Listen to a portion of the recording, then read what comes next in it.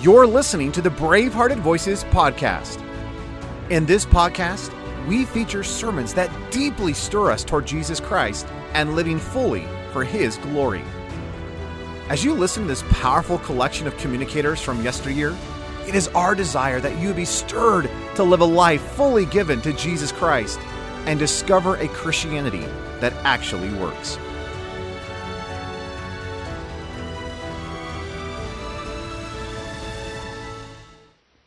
This morning we are dealing with step number 9. Now recall, please, that we're talking about so great salvation. We have seen that everything that begins as a crisis is preceded by a process and followed by a process. In this case, there's the process of preparation for the new birth, awakening, conviction, repentance, faith. And then there's the process following the new birth, the witness of the Spirit, the temptation and sin and victory, but it is still process issuing into a second crisis. The crisis of being baptized with the Spirit.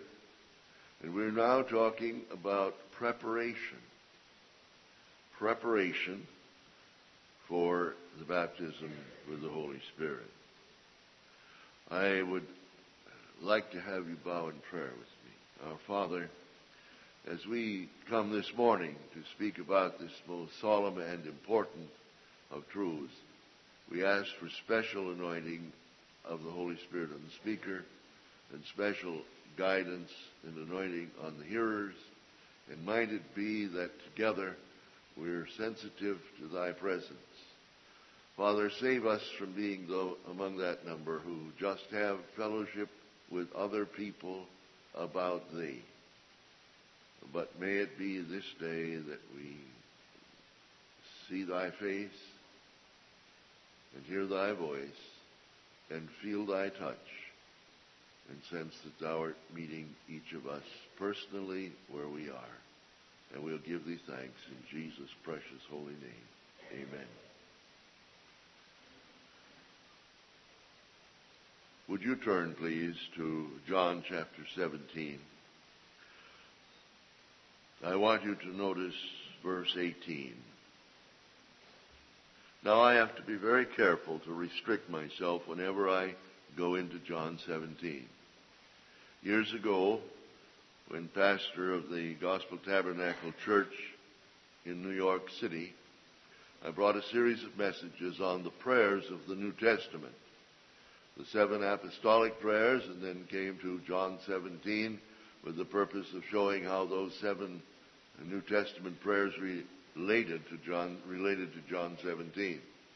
And I proposed to bring 4 messages on John 17. Somehow or other I wasn't able to keep that. I had completed message 37 and was at the 23rd verse when I received a letter from someone whose typewriter had a key that didn't strike carefully, so I knew exactly who it was, though he didn't sign his name. And he said, "Pastor, don't you think that there might be something else in the Word of God that would be of importance to us besides John 17? Well, I had to agree. I thought that was true.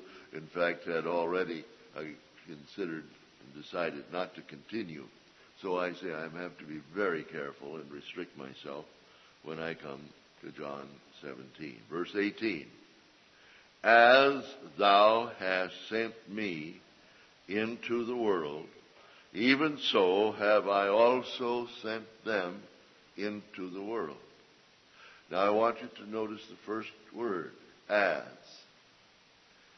I'm told from Thayer's Greek-English lexicon that the word as, kathos, can be translated just as, accordingly as, in the same manner as, similarly to, or in identically the same way. Now take any of those, take all of those, and it strengthens the little two-letter word as. In identically the same way, or the same manner, that our Lord said, as the Father had sent him into the world, even so had he also sent us into the world. We know it's us because down in the 20th verse, he said he wasn't just praying for those that were there, but for them also which should believe on him through their word. And that's us. So, as the Father sent the Lord Jesus into the world, so has he sent us into the world. Now think for a moment, how was he sent into the world? First, he was conceived by the Holy Ghost. Mary, the chosen vessel, overshadowed by the Spirit of God, one cell in her body, quickened not by male sperm, but by the divine life of the Holy Ghost. And that which was born of Mary was Emmanuel, God come in the flesh. From the time of his birth, he was Emmanuel. He was indwelt by the fullness of the Godhead bodily. But at the point of beginning his ministry, the Spirit of God who had been in him, for if he had not been in him, he was not God come in the flesh. But the Spirit of God who was in him, in his nature, came upon him after his baptism. And therefore he said that everything done by him during his ministry was done by the power, by the Father, through the Holy Spirit. Now, the pattern then is this. We too are born of the Spirit. We're awakened by the work of the Spirit of God. We're convicted of our sin. As when he is come, he will convict. He it is that stirs our heart, inclines us to repent. And he quickens that saving faith that reaches 2,000 years into the past to embrace Christ. And he it is that joins himself to our spirit in that regenerating work. And he it is that witnesses to us. We are born of the Spirit. Now, for years, as a dispensational Baptist, I contended that anyone who talked about sanctification was in error. The people I knew who had something to say on the theme were saying things like this.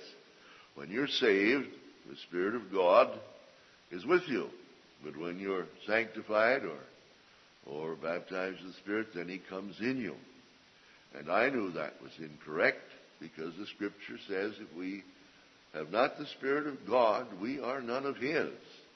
And therefore, I had to refuse it. I remember being in Taylor University and looking at Dr. Wengets as he would stand there and tell about the great move of God in Angola during the years of his missionary ministry there with the Methodists. And the glory of God was on his face and in his ministry. And I would sit over here with the senior students at Taylor and tears run down my cheek. I wanted what God had done for Dr. John Wengets. And I remember going to his room, to his apartment there at Taylor, asking him to explain to me what it was. And you know, he came with that, he's with you and then he'll leave. And I said, Doctor, I want what you have, but I'm sorry, I just can't. So I excused myself and went. About a month later, my hunger was so great, I went over and I said, Dr. Wengets, please don't try to explain to me what you have, because that gets us both in trouble. Just ask God, would you, that he'll do for me what he's done for you, and let God take care of the explaining. I'm having a problem with your explanation, but I want what I see that you have. Well, the pattern is that our Lord Jesus was conceived by the Holy Ghost, indwelt by the fullness of the Godhead bodily, and yet he wasn't ready for his public ministry till the Spirit of God came upon him. So with us, we're born of the Spirit, we are indwelt by the Spirit. But we too, as he said, as thou hast sent me, so have I sent them. I wish you'd turn, please, to John 20, just a page or two over. I want you to notice verses 19 to 22. Then the same day at evening, being the first day of the week, when the doors were shut where the disciples were assembled for fear of the Jews, came Jesus, and stood in the midst, and saith unto them, Peace be unto you. And when he had so said, he showed unto them his hands and his side. Then were the disciples glad when they saw the Lord. Then said Jesus to them again, Peace be unto you. As my Father hath sent me, even so send I you. And when he had said this, he breathed on. He breathed, and said unto them, Receive ye the Holy Ghost. Now, the statement, as the Father sent me, so send I you, carries us back to the pattern we just considered. But what I want you to note at this time is that as he said that, he breathed. Now, earlier in the day, he said, Don't touch me. Then later he said, Touch me. He'd gone to his Father. He'd presented his finished work, his shed blood, certifying, completing the work he'd come to do. And now with his disciples in the upper room, he is telling them as the Father sent him, he's sending them. And he breathes. Now, he breathes in one of two ways. The preposition can be either way. He either went and breathed on them that way, or he went and breathed on them that way. He either breathed in or on, and it would be the same. But in any case, he gives a commandment with that, and he says, Receive ye the Holy Ghost. Now, many of the dispensational commentators have said this was instruction for the day of Pentecost. I believed that for many years. The difficulty with that is that it's in the aorist imperative, and it therefore means, Receive ye the Holy Ghost now. And if they didn't obey that commandment then, they never obeyed it. You couldn't extend that commandment 40 days and have it valid, not according to the laws of Greek grammar. It had to be immediate obedience or it could not be obeyed. It was immediately obeyed. Why? You see, up until that time, the Spirit of God had been with the disciples and with the believers. But at that moment, I believe, not only the company there, but all those who savingly believed on him, the Spirit of God came in. He said, before this, he said, The Spirit of God is with you, and he shall be in you. And now he has said, Receive ye, take ye the Holy Spirit, which they did. There's the pattern. Now let's look for a moment, and this is preparation, remember, we're talking about. You have to be prepared to understand the pattern of how God is going to work. Now I want you to turn to Ezekiel, chapter 36, I believe, will be the place we'll go.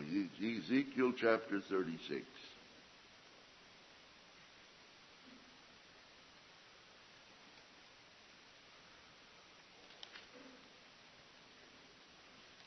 I think it's extremely important that we should understand that this was not just in verse 27, this was not just an afterthought in the heart and mind of God.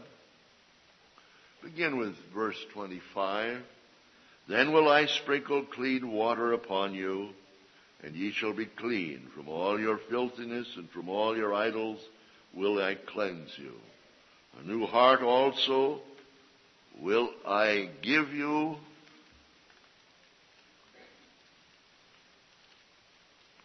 and a new spirit will I put within you, and I will take away the stony heart out of your flesh, and I will give you an heart of flesh.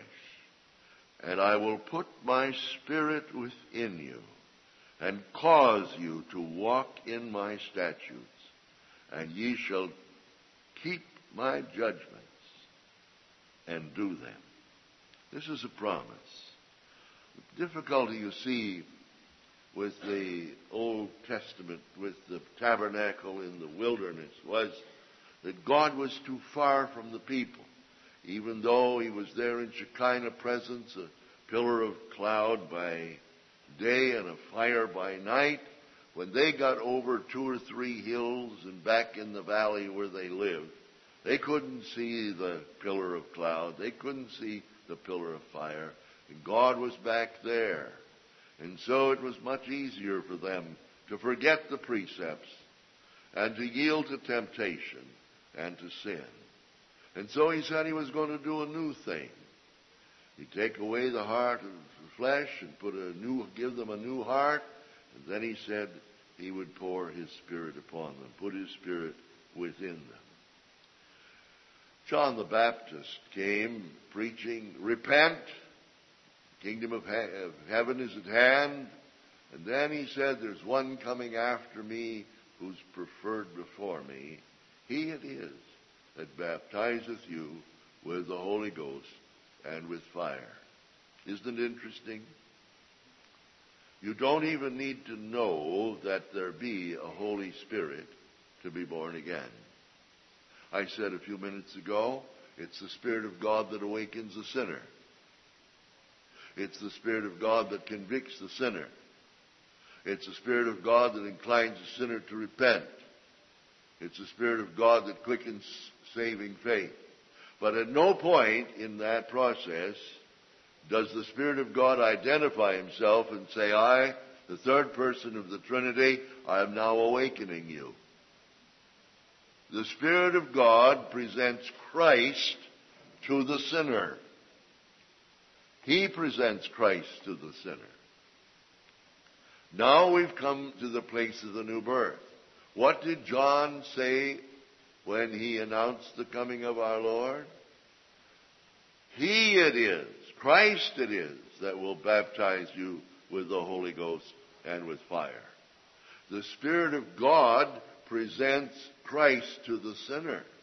Now Christ presents the Holy Spirit to the believer. You don't have to have faith in the Holy Spirit to be born again. I say again, you don't even need to know there be a Holy Spirit to be born again. You need to know about Christ, and he focuses on Christ and illuminates the Son of God. But now that you're in the family, now it is that everything is coming down to the place where John prophesied and promised that the Holy Spirit would be given by Christ. Now we need to see that. We need to understand that. There are certain conditions that we have to have. I'd like to have you turn to Jeremiah 29, verses 11 to 14. There are conditions. God established those back in the Old Testament, even as he established the promise that we would be filled with the Spirit, could have the Holy Spirit. Jeremiah 29, verses 11 through 14. For I know the thoughts that I think toward you, saith the Lord, thoughts of peace and not of evil, to give you an expected end. Then ye shall call upon me, and ye shall go and pray unto me, and I will hearken unto you, and ye shall seek me, and find me, when ye shall search for me with all your heart. And I will be found of you, saith the Lord. Here is the promise. He said, ye shall seek for my gifts, and ye shall find my gifts when you discover the possibility of having my gifts. Is that what he said? No. Ye shall seek for power, and ye shall find power when you discover the possibility of having power. Is that what he said? No. No. He said, however, you shall seek for me and find me when you shall search for me with all your heart. Dr. Simpson sang a song years ago. Once it was the blessing that I wanted. Once it was the blessing. Now it is the Lord. Once the gift I wanted. Now the giver owned. Preparation here is to get our eyes off of what others may have talked about and get our eyes onto Him. Ye shall seek for me, and ye shall find me when ye shall search for me with all your heart.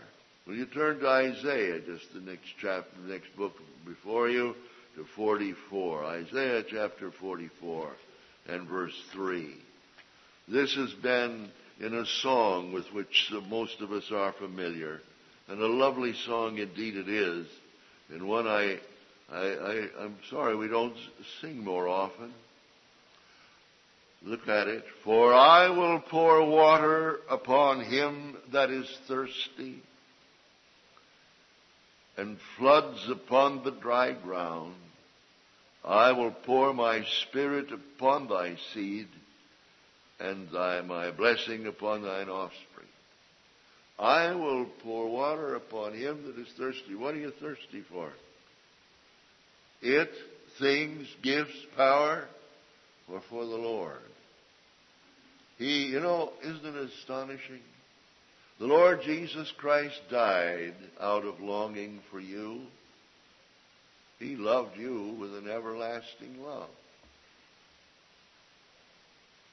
And I believe now He wants to be wanted. He loves to be longed for. And the preparation of our heart for the fullness of the Holy Spirit is to get our eyes onto Him. Ye shall search for me. I will pour water upon him that is thirsty. For me. For myself. Well, those are some of the promises and some of the conditions, but now I want you to see how the Apostle Paul gave this to us in Ephesians, the 3rd chapter, verses 14 to 19. Ephesians 3, 14 to 19.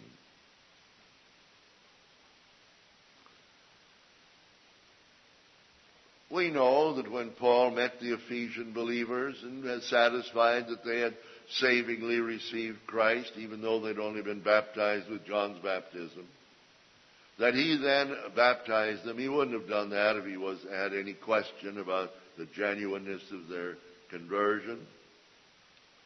And then he prayed for them, that group that were there, and they were filled with the Holy Ghost, and they spoke in tongues and prophesied. That we're told.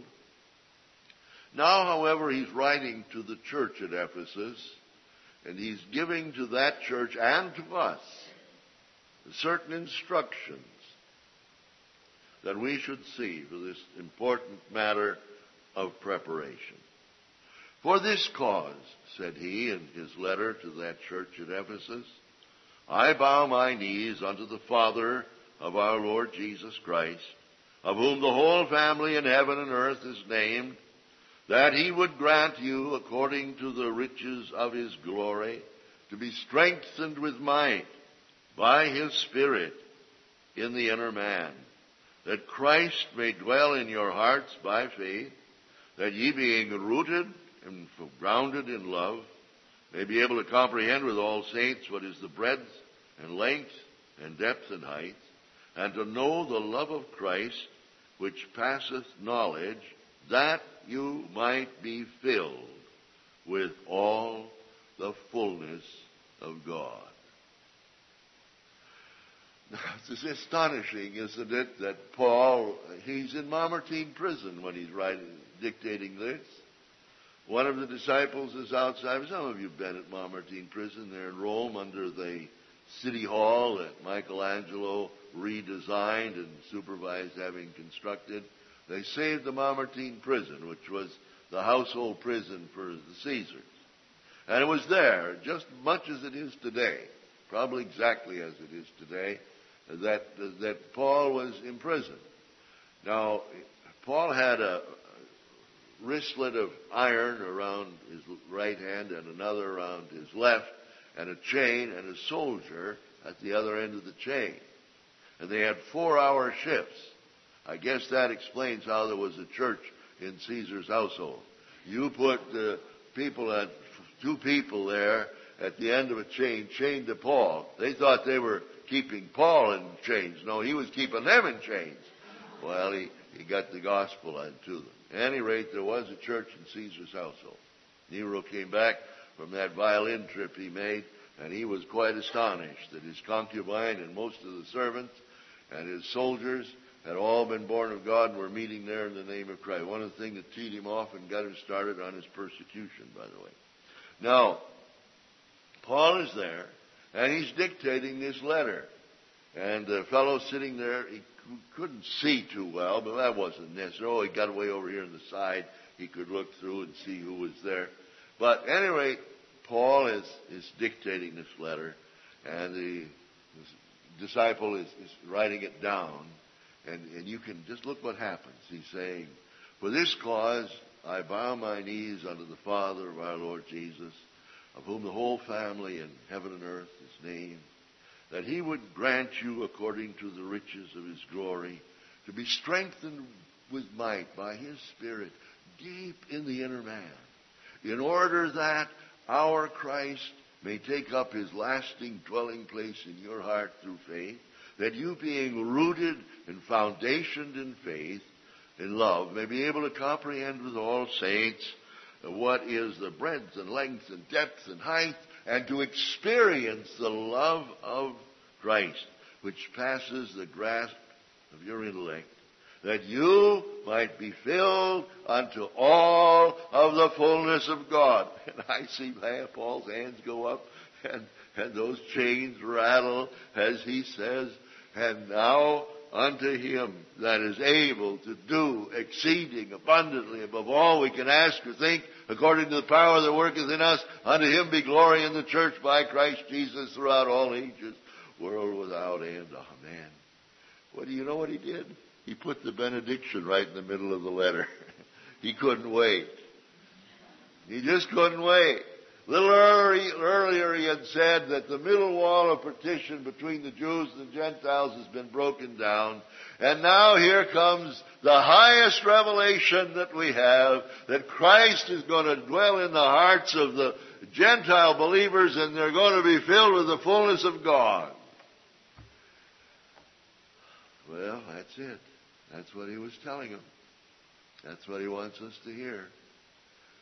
Now, do you think that's the normal Christian life? Do you think that's what you see? I look here, I see 3 times as many, or 2.5 times as many people as there were in the upper room on the day of Pentecost. Do you think that as we sit here before the Lord, that this prayer has been answered in our lives to the fullest degree? I don't. Did you ever stop to think about this? That every warning in the New Testament, all teaching in the New Testament, and all exhortations in the New Testament were given to people who have been baptized in the Holy Spirit? Did you know that? You know why I say that? Because that's the only kind there were in the New Testament. There weren't any other kind. And so all the warnings and all the exhortations and all the teachings. Now, what he's saying is there's a relationship, and these are the glorious implications of it, and I want you to understand it. Now, he'd prayed for them, and they'd been baptized in the Spirit of God back there when he met them. And then I'm sure that the rest of the believers there had as well. But they hadn't understood exactly what the implications of it all were. And even though they'd been baptized with the Spirit, if they had done that, if that had happened, as it did on the day of Pentecost, when Peter told them the promise was to them, and he prayed for them, and many of them were baptized in the Spirit. But what do we have in this? Preparation. What's he saying? He said, I'm praying the God of our Lord Jesus, the Father of glory, will give unto you the Spirit, the Holy Spirit, to be strengthened with might in your inner man by the Holy Spirit, so that Christ can take up his lasting dwelling place. Now, what's he talking about? Go back down to the Jordan River when Christ came, and he is going to be baptized. To us, baptism is a picture of our relationship with Christ. What was it to the Lord Jesus? To what could he have symbolically have died by baptism? What was it? What did he have? He certainly didn't have sin, as you and I have it. What did he have? He had rights. His eternal rights as the eternal Son. The right to be loved, the right to be worshipped, the right to have veneration of his name, the right to his time, the right to his body. All of those personal rights. We're told in the kenosis portion in Philippians that being found and fashioned as a man, he humbled himself. That is, he accepted the limitations of his humanity.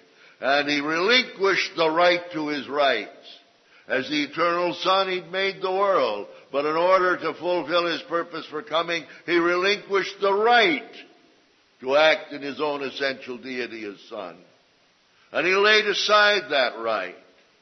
And everything done by Christ in the 3 years of his public ministry was done by the Father through the Holy Spirit. He said, I don't do anything of myself.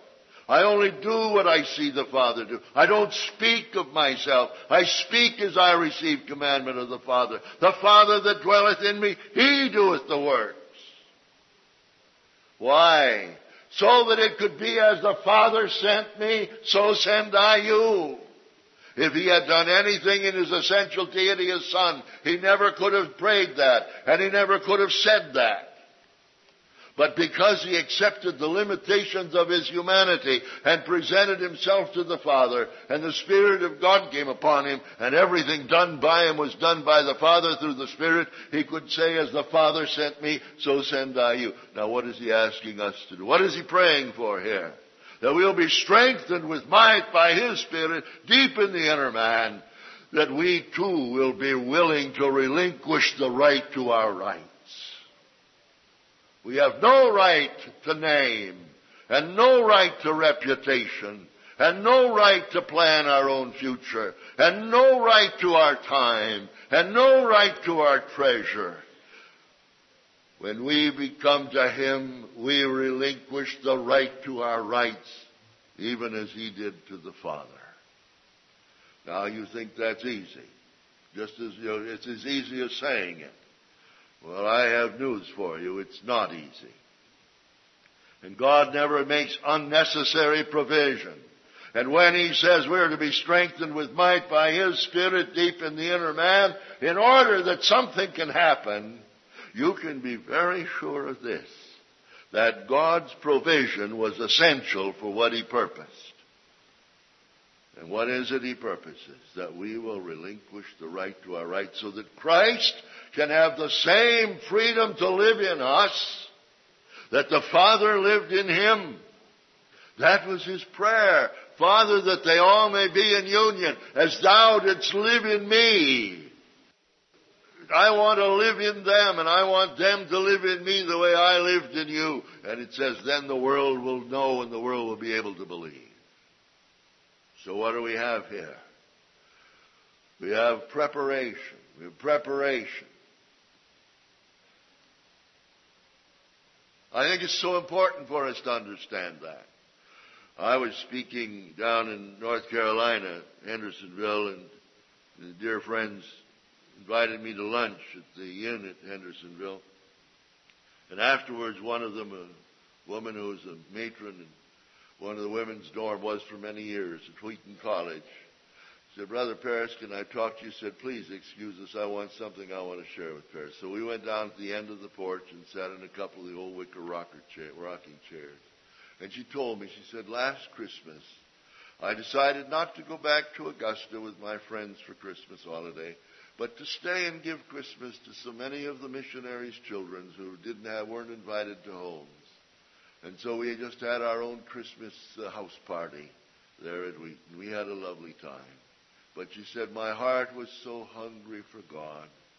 I knew that I needed to be filled with the Spirit. I'd read about it. I'd talked with others, but my heart was so hungry. And I was in prayer. She said, one afternoon after Christmas, we just had some lunch together with the girls, and I was tired, so I took a nap. And during that nap, I dreamed. And in my dream, I was in my own room, except a stand that was over against the window that had some flowers on it, flower pots on it, had been moved to the center of the room, and a large crystal bowl was there. And there was a voice, and I took it to be in my dream the voice of the Lord. And he said, I have heard your cry. You want to be filled with my fullness. And I too want this for you. If you will empty the bowl, I will fill it. And she said, I looked again, and not just a crystal bowl, but in that crystal bowl were Christmas tree ornaments, bulbs of different colors, without the little end on them to hang them on the tree, but just a solid ball.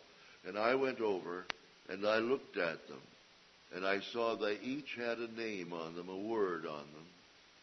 And I was to take them out. There was room. There was a little wicker basket on the table into which I could put the balls as I took them out. And she said some were so easy, I just picked them up, got them out. And then there were just 3 left. One of them was a person, and the other was a privilege, and the other was something very dear, very important to me. And the first one, I said, Lord, I can't do this without your help. And I reached in and took it out. And the second one, I said, Lord, I can't take this out without your help. And I felt release of strength, and I lifted it up. And I said, Lord, I can't let go of it without your help. But the third one, I had never realized how important this was. Lord, I can't even put my hand on it without your help. I can't lift it without your help. I can't let go of it without your strength and help.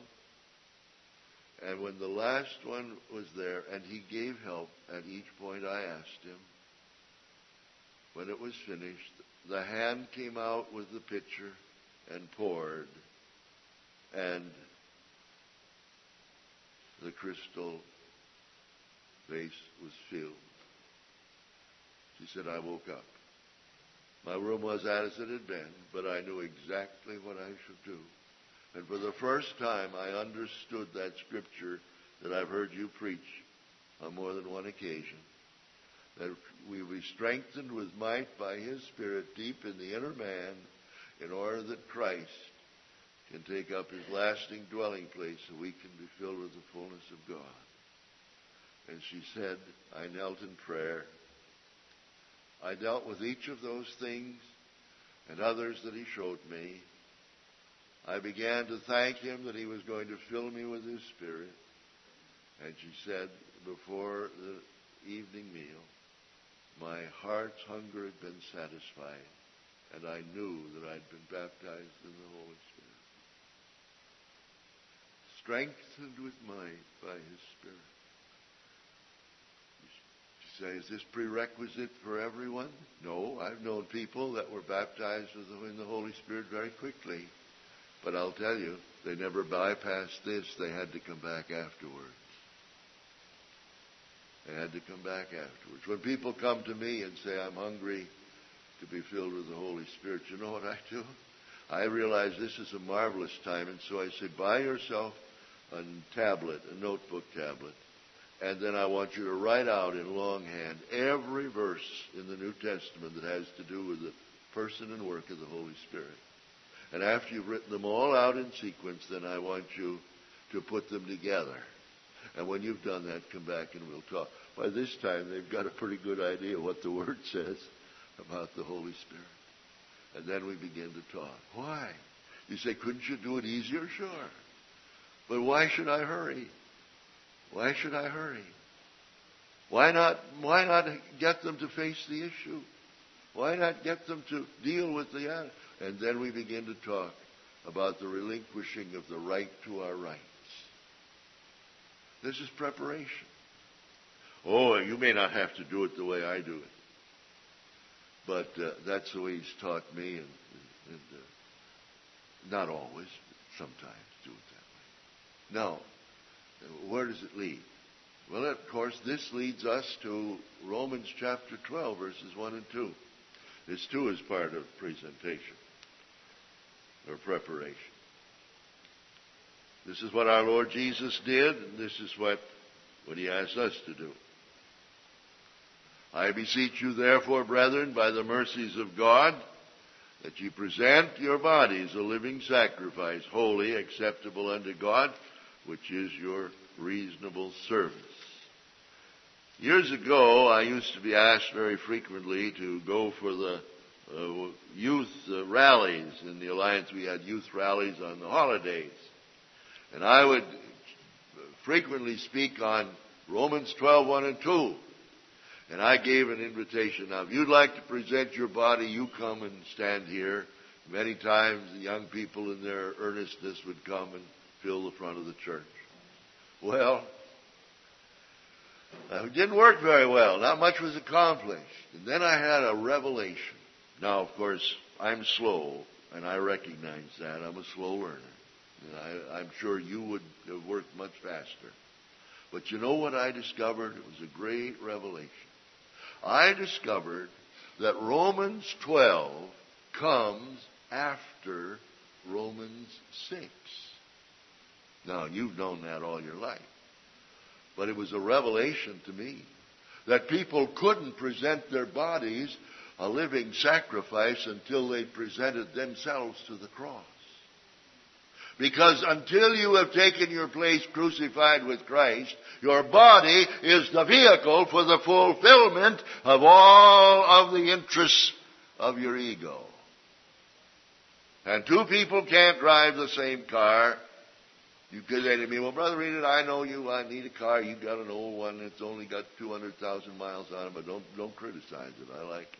But I'm going to give you another one. So I go out there, and there I find that you've got a car. Get in. It's yours. It's a gift. Get in. So I get in and said, now move over and let me in. And I look at you, and you're giving me a car? Yeah, you go in. I'm giving it to you. Now, here's the key. Put it in. You run the brake and the gas, and I'll steer. Now, I don't care how badly I need a car. I'll never accept one, even as a gift on that basis, because we're going to be in the ditch. And the Lord Jesus isn't going to accept the presentation of your body, a living sacrifice, until you found your place on the cross, crucified with Him. Because until you're prepared to stay there and say, Lord, from now on, as long as I live, I'm going to stay here. No plans, no reputation, no agenda. Just your will be done in my life as it is in heaven. And I'll stay here, and there's that body, and I give it. Now then, that makes sense. That's meaning. That has importance. So there's preparation to present your body. Now what does He want you to do? He wants you to present your brain, so that living in you, He can use your brain to think His thoughts and get them back in the world. He wants you to present your heart, so that living in you, He can have a heart to be broken again with compassion. He wants you to present your eyes, so that you can see even your neighbors, for the people He saw that day were His neighbors. as sheep scattered without a shepherd. He wants you to present your feet so that living in you, He can use your feet to go any place He wishes to go. He wants you to present your hands so He can use your hands to lift the fallen and feed the hungry and guide the blind to light. He wants you to present your ears so that living in you, He can use your ears to listen to the cry of those caught in the briars of sin. He wants you to present your lips so that living in you, He can use your lips to speak His word of redeeming love to those that are without language. And so He says, present your body, a living sacrifice. Every part of it, all of it, to Him. So that He is as free to live in you His life as the Father was free to live in Him. That's what He wants from us. That's what He's asking from us. And that's the preparation that we have to make.